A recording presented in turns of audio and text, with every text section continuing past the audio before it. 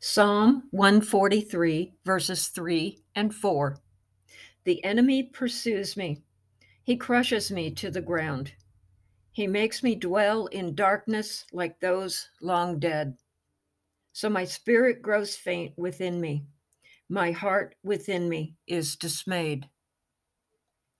The enemy here can take on many faces.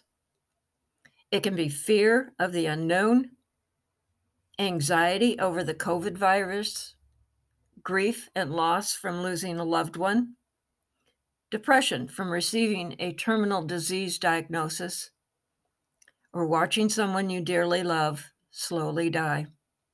Whatever it may be, the result is exhaustion of mind, body, and soul, where just existing is a difficult task. That's when verse 5 gives us direction and hope. I remember the days of long ago. I meditate on all your works and consider what your hands have done.